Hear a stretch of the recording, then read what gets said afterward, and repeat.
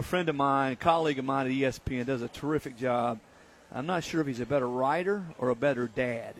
He's a world-class dad and a world-class writer. That's Adam Rittenberg. Adam, thanks for joining me, my friend. How are you tonight? I'm doing great. The great Chris Lowe, always a pleasure. And, today I finally was a good dad. As you know, we've been on the road a lot this year, so it was good to spend the weekend with the family after several weekends on the road. Yeah, I'll throw this score out there, Adam. Basketball. How about Wofford beating North Carolina in hoops? It's this time of year. I was telling my dad this recently. In November and December in college hoops, you see scores, you sort of look at them and you do a double take, but you see them all across the country. Like, did that just really happen? And I think that's sort of what separates hoops and football. You don't have those type of just massive upsets in football, but it is a pretty cool time of the year in basketball when you see a Wofford taking down a North Carolina. Yeah, no doubt. We saw Evansville take down Kentucky, and then obviously Stephen F. Austin. That was the biggest shocker, going on the road to Duke and winning that game. And you're right. We don't see it in football. We typically don't like those matchups in football, whereas in basketball it's celebrated more all the way until the tournament.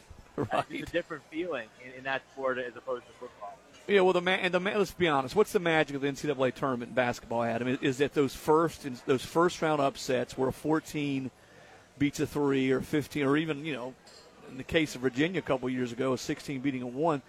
That's what people love about the first weekend of the NCAA tournament. But in college football, if Alabama or an Ohio State or a Texas plays one of those small schools and people, tisk, you shouldn't even be playing them. It's, two different sports. Let's get to football, though. Playoff teams obviously are set. And, a lot of debate about who was going to be the 4. We all pretty much knew who the top 3 were going to be. As you look at the matchups now, the playoff matchups, do you buy that Clemson is sort of sitting there? And, of course, Dabo being Dabo and trying to get his team all lathered up for, hey, nobody believes in you. We're just a little old Clemson. But do you buy that maybe they're the team going into this playoff to beat? Well, in many ways they are, Chris, because they've done it. I mean, Oklahoma's obviously been there, but they haven't had success. Clemson's had a lot of success, especially last year's team winning it all. Most of those, pretty much anyone on that team had something to do with that national championship run, especially the key players, Trevor Lawrence, Travis Etienne, the wide receivers, some of the defensive players like Isaiah Simmons. Ohio State can't say that.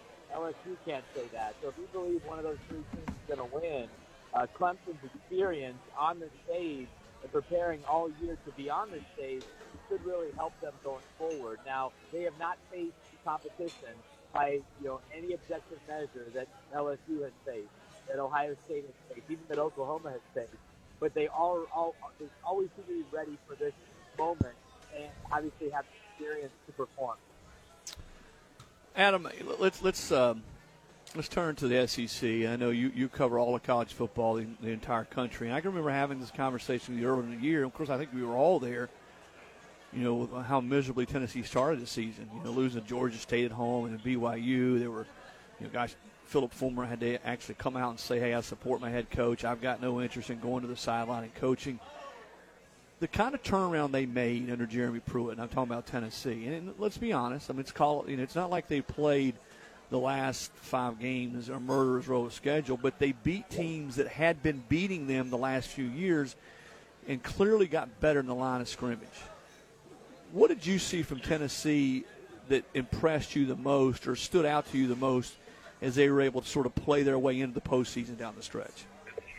Yeah, I think it was just the second half. Oftentimes the team will lose the first 2 games like Tennessee lost and really start questioning bigger things about the program. And to Coach Pruitt's credit and that staff, they kept the players focused and were able to make a nice run in the second half. Now, the next step, as you know, being around that program, being there in Knoxville, they need to start beating Florida. They need to start beating Georgia. They need to start competing for the SEC East again. But the way they finished the season, especially on offense, showing more life on that side, getting more from the quarterback position, being better at the line of scrimmage, that sets them up for something in year 3.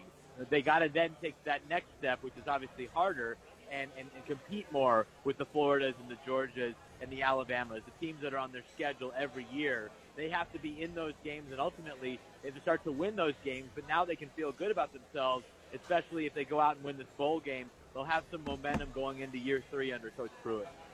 All right, we're going to let you partake in what's my colleague Austin Price's favorite part of the show. It's the Marathon Question of the Week. With the full tank of freedom, you can find your own highway and discover the true spirit of the American Road Marathon, fueling the American spirit. All right, everybody's bad boy, and I'm dating myself. The Eddie Haskell of college football is back in the SEC, Lane Kiffin.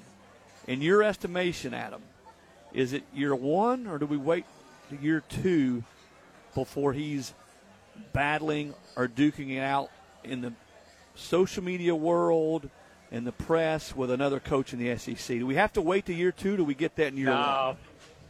I thought you were going to say, is he going to beat Alabama in year 1? That may not happen. No. But the social media stuff and the trolling, absolutely.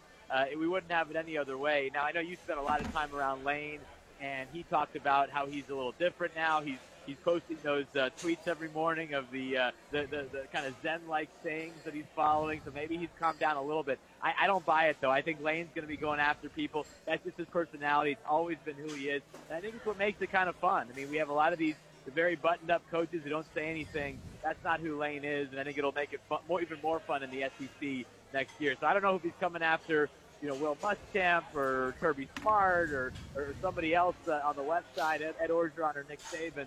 But he's not going to be quiet.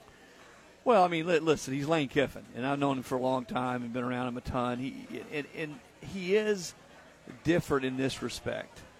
I think he's better at seeing things from 1,000 feet away than he used to be, and not just diving right in. And he truly is grateful to be getting another chance. He truly is. I spent enough time around him to know that. But he hasn't lost his edge, and I think that's what you're right. That's what sort of makes him, and that's the reason he's getting another shot. His edge on the recruiting trail, his edge in the way he relates to kids, calling plays, and getting his football team ready to play. I spent some time, actually flew, with him to Ole Miss, and it was pretty cool, Adam. Some of his former players from Florida Atlantic came up and hung out with him in his office before he left, and one of them was B.J. Emmons, who played at Alabama and transferred to FAU, and he said, listen, man, I've never been around anybody who instills confidence in you the way that Coach Kiffin does. And he just has a way, especially, he's younger than a lot of coaches, a lot of head coaches, but as one coach in the SEC told me, he's got that gunslinger mentality about him, that maverick mentality about him, and yet he's also smart enough and got it going on. The players know that because you can't BS players. They know as a coach whether you got it or you don't. But he's got the combination of the two, I think, that makes him what he is. Right. And I think you reported it, or someone else, a profile of Lane maybe a year or two ago. He talked about Steve Spurrier and how much he loved Spurrier growing up as a young coach, and that confidence is what Spurrier exuded at all times, and you could see it reflect in the way his teams played year to year. Now, Kiffin's not at Florida. He doesn't have an established program in Ole Miss, but I think there's a lot of Spurrier in him in different ways. And again, what would Steve Spurrier have been like with a Twitter account 20 years ago? Maybe he would have been using that the way that Kiffin has used it, or maybe Lane's just a little bit different. But I think that confidence element and instilling that in your players, it doesn't matter what the opposing fans think. It doesn't really matter what your own fans think. It does matter what your players think, and it matters how they perform based on the confidence that you give him. And I think he's been able to do that now at Florida Atlantic, and we'll see if he can do that now at Ole Miss.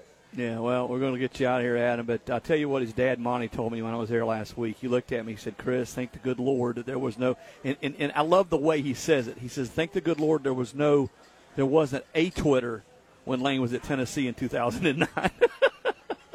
Right. Here are the dates to circle, though, Adam. Alabama plays at Ole Miss this coming season, all right, and then Ole Miss plays at Tennessee in 2021. So I expect to see you at both games because I got a feeling that there'll be a little fireworks for both of those games. Oh, I'd love to be there. I mean, especially I never covered a game at Tennessee, and that would be a great first one to do if I'm not there this coming season, to be there for Lane's big homecoming. They seem to like him there now, right, Chris? Well, they liked him last year when a couple years ago when Tennessee was trying to hire a coach. I think now that he's back in the SEC, I'm not so sure. I don't know that he'll be he'll be quite as high on. It's selective memory with all fan bases, not just Tennessee, but especially in the SEC. There's a selective memory. you remember the good times. You know, you don't remember the bad times so much, but it'll be fun. I think the league has missed Steve Spurrier. I think they missed his edge and his wit. I think Lane adds that. But, Adam, man, we really appreciate you joining us tonight.